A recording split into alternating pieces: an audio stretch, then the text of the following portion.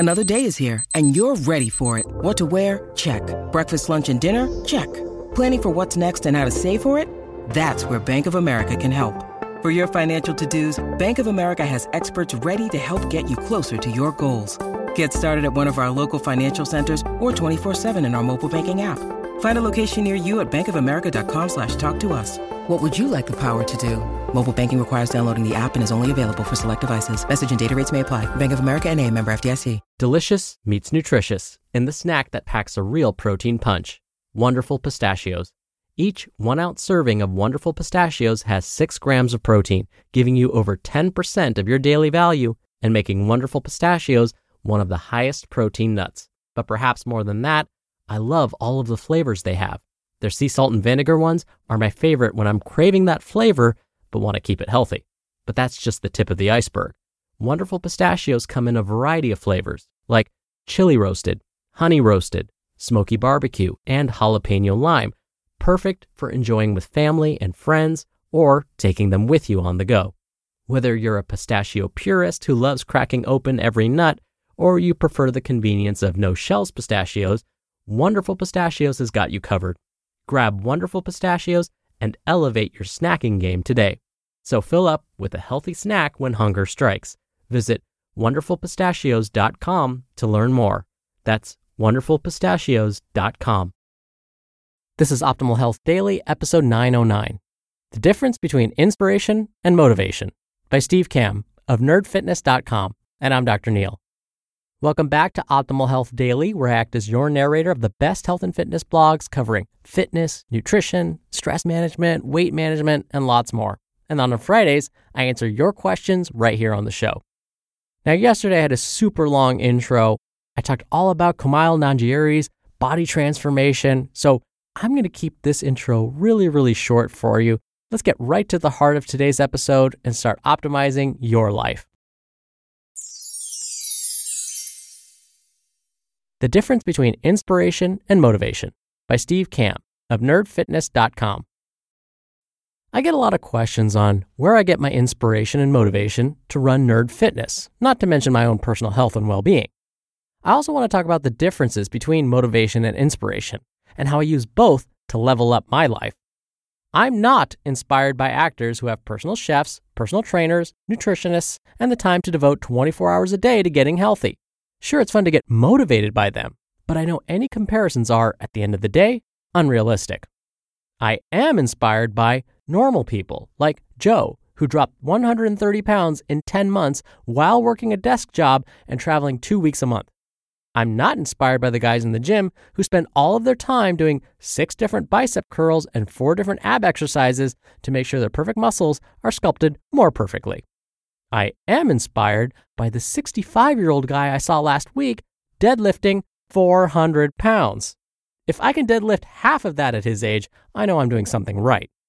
I'm not inspired by the guy who loads up 315 pounds in the Smith machine and does 10 power curtsies, which are squats that aren't really squats. They just drop down a few inches. I am inspired by the older lady whose kids are in daycare and who is squatting 75 pounds and is squatting the right way, deep. I'm not inspired by the people who have it all figured out. I am inspired by the people who are working hard every day trying to figure it out. I am inspired by the people who say, I failed before, which means this time things will be different. I am inspired by people who took a crappy situation, accepted personal responsibility, and changed their fate, or channeled Iron Man to make the most of it. I am inspired by people who refuse to fall victim to good enough syndrome. They instead compare themselves to who they were yesterday. I am inspired by the Nerd Fitness community. I try to be better for them to inspire them right back. If you don't have it all figured out, don't worry. Nobody does. If you are struggling to see progress, don't forget to give yourself a quiet fist pump for getting skin in the game in the first place and figuring it out. I had no clue what I was doing 10 years ago, and to this day, I'm still learning. But every day is an opportunity to learn, adjust, and adapt. Perfection is the enemy of progress. Waiting for the perfect opportunity or the perfect plan will result in nothing ever happening. Educate yourself a bit, but put one foot in front of the other and figure things out as you go. That's how the rest of us did it, but you need to start in order for that to happen. Try and don't be afraid to fail, but make sure you fail differently. The truth about achievement. Don't get me wrong, I love a montage just as much as anybody, whether it's Rocky IV or South Park.